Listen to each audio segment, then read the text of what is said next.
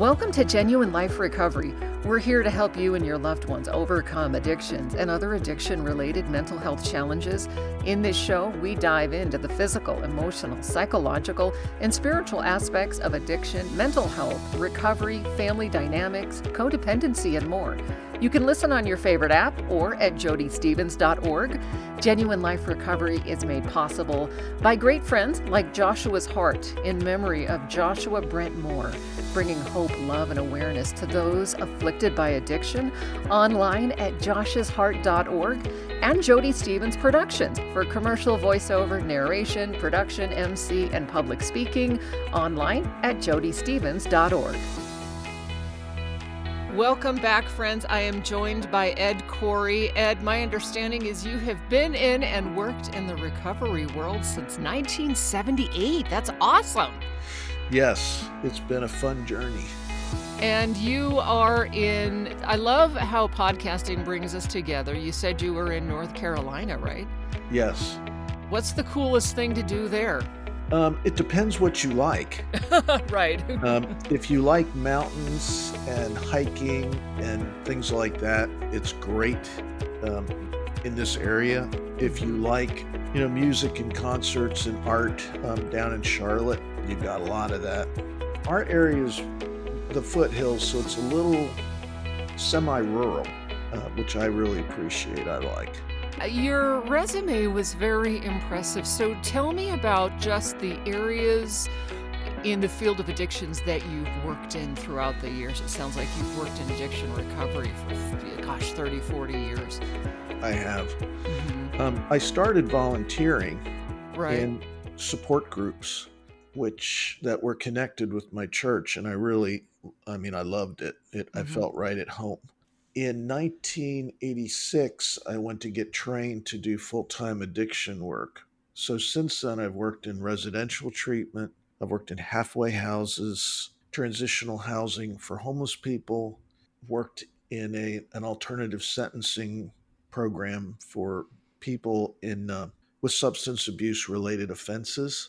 That is a lot of stuff. What could you say about if you were to say one or two things for people that have not worked in those settings, about what you learned, what you've seen, what the takeaway was, what the number one thing you'd want people to know, what would that be? I think one of the really hard things to learn is to really allow people to make their own choices, even though we really disagree with them and we can tend to see where they're heading. Mm-hmm. The autonomy piece, like that we're taught in the therapeutic setting, that we allow people to be their own autonomous people and make their own decisions, right? Even because that eventually helps them. Yeah, but it's really hard to not get your sense of personal worth and value wrapped up with what kind of outcomes people are having. Mm-hmm. Because if I do that, I become very codependent or very depressed. It's interesting because program design has a lot to do with outcomes. Mm-hmm. Some more traditional means of treatment tend to have very poor outcomes. Yeah. Others that work more along the lines of sort of a modified therapeutic community model. Mm-hmm. Combined with really, really strong aftercare and community support, tend to have better outcomes. The community piece is really key. And that's huge, which is definitely something I want to get into as we're talking about family and connecting and things like that. So in addition to this, you have taught all over in different countries, it looks like, and written some books. Talk to me about that. Well, in 2003, my wife and I felt like, because she'd been doing work in the field of, she was a therapist in private practice working with women coming from traumatic backgrounds who also had addictions. So in about 2003, we really felt like we spent a lot of time praying and waiting, and felt like our next direction was to start training people to do the work that we'd done. Because there is almost no training in many places around the world. So we began traveling and training. I think we've been to close to 30 nations, and through the networks we work with, I've taught classes for somewhere around close to 70 nations. The books that I've been developing are the result of many years of teaching and trying to make recovery, especially in churches, more an integrated part of the church community. So there are 3 books that I've written. The first book is called Becoming a Face of Grace, Navigating Lasting Relationships with God and Others. The second book picks up where the first one left off and says, well, how do we do grace-based support groups that build healthy community? And that's called Beyond Becoming, a field guide to sustainable, transformational communities. And the last book is called The Weight of Leadership, How Codependency and Misplaced Mercy Undermine Life and Ministry. Oh my goodness. That says so much right there. Being from a very codependent family with addiction going back generations, mm-hmm. It's that kind of stuff is huge. The codependency angle that a lot of people don't believe in or want to look at is what I've been finding. Yes, and if we're personally codependent, we're probably function that way as leaders. Right. And we can do a lot of damage to our teams and the people mm-hmm. we're trying to serve without ever recognizing what's going on. Well, and I'll have to have you back to do a whole thing on codependency because it's such a loaded thing.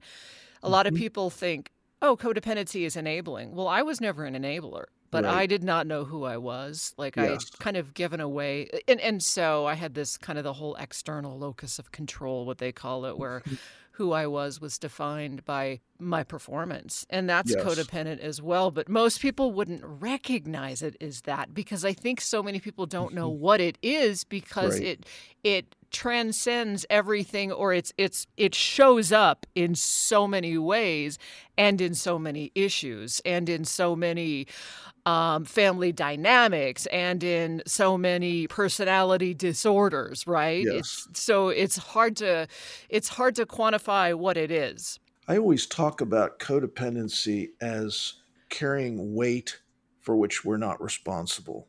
Right. So we carry the weight for outcomes for other people, for their feelings, situations that are just simply not ours to carry. And it's fueled by what I call the 4 deadly P's. Those are pleasing, mm-hmm. performing, mm-hmm. trying to minimize pain or maximize pleasure. Those things really tend to lock people into carrying weight that they were never intended to carry. Yeah, and it's interesting the way it can show up differently in different people. So for me, there were just power imbalances where I would give away my power, mm-hmm. my platform, or I would make myself small so people could, you're really good at that, not me. Mm-hmm. Things like that where you wouldn't necessarily spot that as codependency. You would just say, wow, that's low self-esteem. Yep. So it's very interesting. And then, looking at, so how does all this play into addiction and recovery? Mm-hmm. And there's a lot of moving parts, but I like what you said because you really spelled out the way in which, that leaves a lot of room for navigating the different ways it shows up, if that makes sense. No, it really does. It's why I really like that broad definition. Part of the reason my first book is called Becoming a Face of Grace is when I started to research the origins of that word. It's a very relational term that goes back to probably 350 BC. It doesn't mean what people tend to think it is, like, well, it's unmerited favor. It actually means that you're my favorite or you're special so much that I want to have a relationship with you. The reason I get codependent is I don't really understand that I'm God's favorite, and so are you. But you really can't get any higher than that. Yeah. So I end up spending all this time trying to please, perform, minimize pain, maximize pleasure, because I really don't know who I am. I don't have a strong sense of how God sees me. And so I end up carrying weight for other people. I kind of de-self. I can be controlling. I can be manipulative. I could be enabling, I could be passive, I could be a doormat. I mean, there's so many behaviors in and all between that, but I think it really flows from an unstable sense of personal identity. Yeah, no, and that's so true. And of course, then we get into the family dynamics and attachment theory, and then you can roll it even deeper and then look at sin and the fall. And it's, when they talk about peeling back, the layers of the onion, it really comes back to that model of just the fallen world. And that's not to say that addiction is a moral failure. I don't believe that, but when you look at the fall and you look at sin, you could look at how it hits every single area of our life, even our genetics, even our biology, even, you know what I mean? Like it's even before, as we're being created in the womb, we can see its impact, right? And so it's a fact, like, the Bible tells us all creation is groaning. So everything's impacted, even the atoms, right? Yes. Yeah. And I think a lot of identity really is formed in one way or another in the close attachments we have early in life. Parents with more secure attachment styles tend to have children that have better or more stable identities. Yeah. Not perfect. I tell people perfect parents are like flying horses and unicorns. Okay, they don't exist. Exactly. So all of our attachments, excuse me, are going to be malformed to one degree or another. It's a matter of degree. But I think healthy attachment tends to make people more resilient, less resistant to addictions, and to develop much stronger attachment styles. Since we're on the subject, and I want to hear about your story as well, but describe what attachment theory is and how it plays into addiction for those that don't know. Attachment theory is one of those things that's been researched it's huge, the amount of research done into it. And attachment style is something that begins forming from the time we're born and probably pre-birth. It's measurable by the time we're about 2.5 years old. And attachment theory said it's really talking about how do we connect with people that are important to us in the world around us. Right, exactly. And there are 4 attachment styles. One is secure, which is the one everyone wants. It's where we are able to switch back and forth between high energy activated states and quieting states with primary caregivers. It means we do dopamine and serotonin regulation well. Once babies are able, once their eyesight comes online, they will spend up to 8 hours a day just doing joy smiles with mom, alternating between periods of high arousal intensity, smiling, and in low intensity. Okay, now we quiet and rest. And in the process, the baby's brain is becoming organized, learning to regulate important neurotransmitters. But more importantly, is developing the way that it will tend to connect with other people throughout our lifetime. There are 3 non-secure attachment styles. Now, they have clinical names, but I tend to think in alliteration, so I use Ds. The first is dismissive, which is where our nervous system learns to undervalue the importance of relationships and emotions. That would be my dad. Yeah. Yeah, mine too. We just tend to do life and relationships at a distance. Yeah. The next is distracted, which is the exact opposite, which is where we overvalue the importance of emotions and relationships. There's a lot of interesting dynamics that help set that up, but basically our nervous system is always on high alert for the opportunity to connect or share emotions with other people.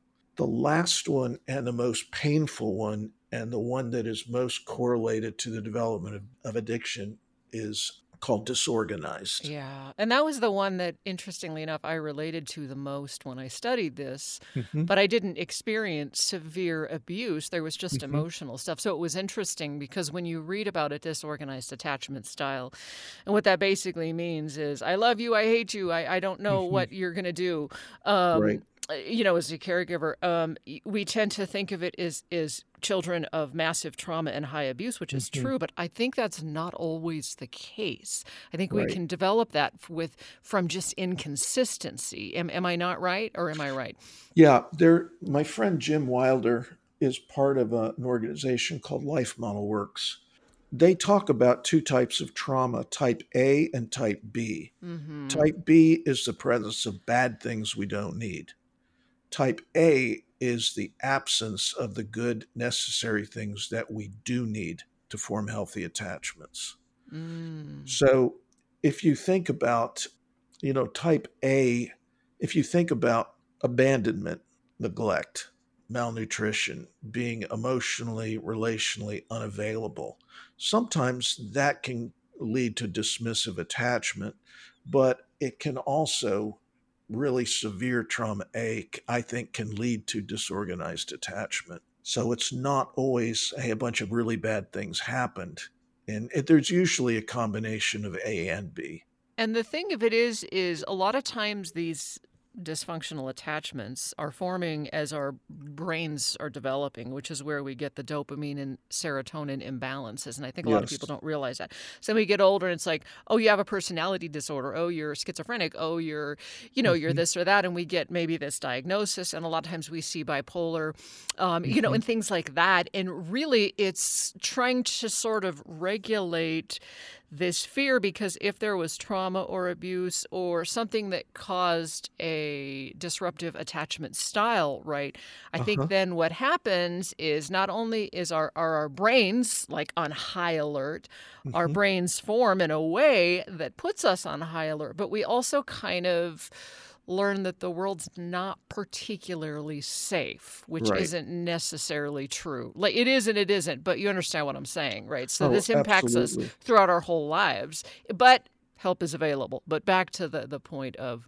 how this can impact us. I think the two questions were the neurological piece of it, and then how it impacts us, later in life. We end up through trauma A or trauma B.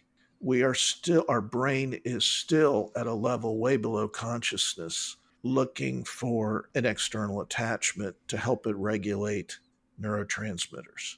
The fact that we may not have had that doesn't mean the brain stops looking.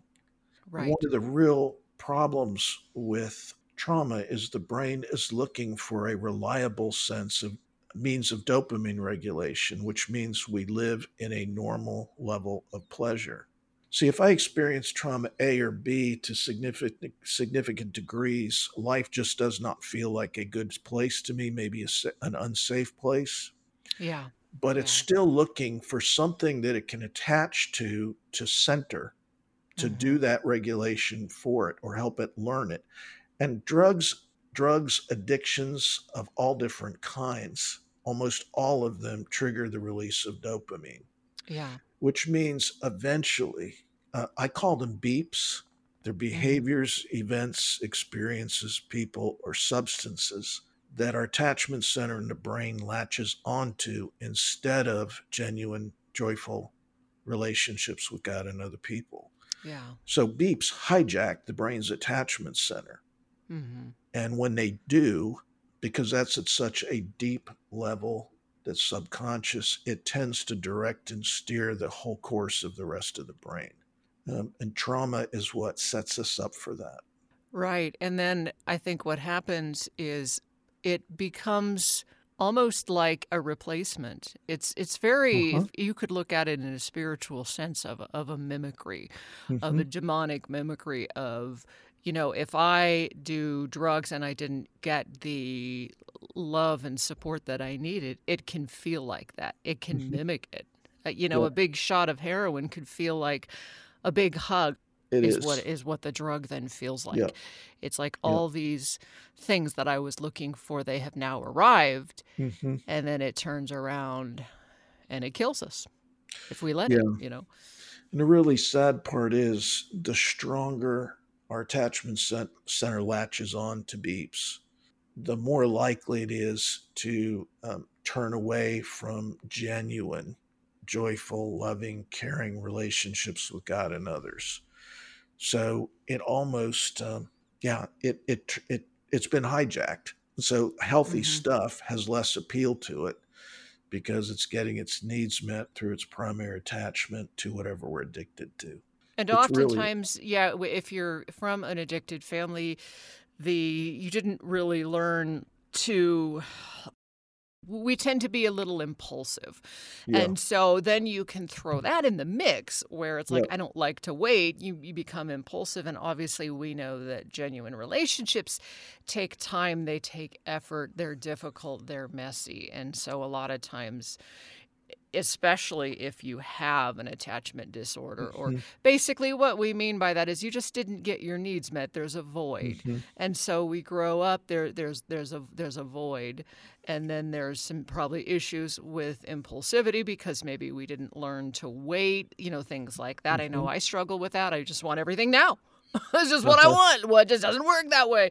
And so it's just so much easier to find a quick fix. And this is why getting help is so important, because you can't do this on your own. Yeah, and our culture is primed and geared and promotes the quickest, best fix possible. Right. Yeah. The idea of delayed gratification, or dare I say suffering well, is so antithetical to our culture. Yeah. Even if you don't have an addiction issue, or even if you have a secure attachment, it's tempting. Well, and what I love about all this, though, you could look at all this and say, oh, I have a disorganized attachment. Life is over, that kind of a thing. Or, I have this avoidant style, or I have, this chemical imbalance. Well, the brain is one of the best organs at fixing itself, regenerating itself. And personalities can be changed. One of the sad things we see in addicted families, and I know sometimes this is in my families, is along with the denial comes things like, that's just the way it is. That's just the way your mom is. That's just the way, I lost my brother to addiction. He died, and grandpa's uncles, and, so there was a lot of like, I got sober and that's just the way you are. Well, no, it was not just the way I was. Exactly. It was a lot of work. But I guess what I'm trying to say is that's not true. We're not just the way we are.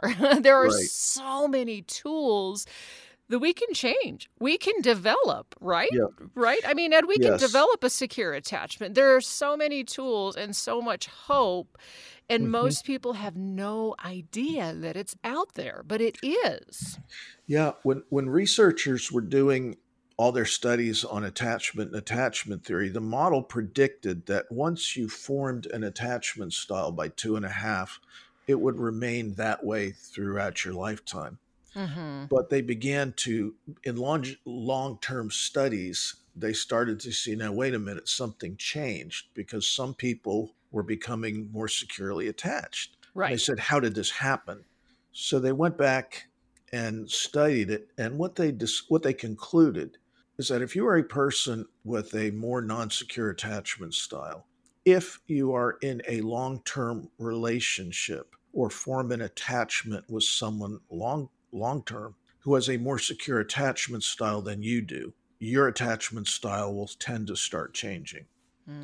But it's over time. It's not a quick fix. Right. But other people are absolutely critical for that to happen. It's almost like my brain, well, it's not, it is exactly like my brain needs an external reference point that in effect becomes a new primary person that's going to help me learn to regulate, help me learn to do life. It's absolutely critical. But that changes. If people are willing to do the work in those relationships, they will find attachment styles do change. Absolutely. And then they can even change with education as we look into this stuff. We study some of this stuff, we learn this stuff, and we practice different modes of relating, right? The definition of insanity for many of us that struggle with addiction, we tend to have done relationships in the same way most of our life. And it's like you start changing that, and then you start, first of all, not believing all the lies, the idea that something bad's always going to happen. You replace it with, the whole cognitive behavior, replacing some of our negative thought patterns with more positive things, not always believing the worst case scenario, and then going out and pushing through this stuff and trying it out. And, that can be huge. It's just the learning piece of understanding this is what it is right now. I can change it through some different cognitive, some behavioral things, and then start creating different outcomes. And then through those different outcomes, slowly, your brain can actually then begin to change as well, right? I mean, I guess they call that psychotherapy, right? Where eventually all these systems can begin to regulate themselves. Yeah, if that makes sense. I'm not sure how much you really want me to get into the neuroscience of all this, but if cognitive behavioral therapy is really helpful for the side of the brain that does logic, reasoning, and verbal processing. The side of the brain where attachments tend to form is nonverbal. It doesn't think in words or pictures. So cognitive, and that's really where the attachment center lies, is on the nonverbal hemisphere. Cognitive behavioral therapy has limits.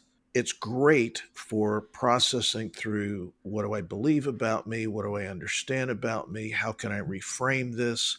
Anything associated with words and language in the left hemisphere, CBT is really good for. But the right hemisphere is primarily nonverbal. It doesn't do words and languages. It thinks in images and pictures. So that part of the brain will respond to, it really only responds to interpersonal relationships. And it's also where our identity center tends to live. That side of the brain runs faster than the left hemisphere. Flow of information starts in the bottom of the right hemisphere, gets to the front, and kicks over into the left, so the left hemisphere can process, well, what just happened to me? That's where cognitive behavioral therapy can be really helpful. But the adjusting some of that subconscious processing of attachment the brain does can only be done face-to-face, eyeball to eyeball, with one or more people. And so it sounds kind of more like you're talking about a lot of the automatic responses. Like automatic responses push our emotions up really high to where we're kind of fight or flight, and then we move back into the reason state as the tank of emotions, as one guy put it, kind of slows down. So that's probably like what you're saying is like when someone's in stress mode. Like I would always try to reason with a screaming person. Doesn't work. You just have to like hear them.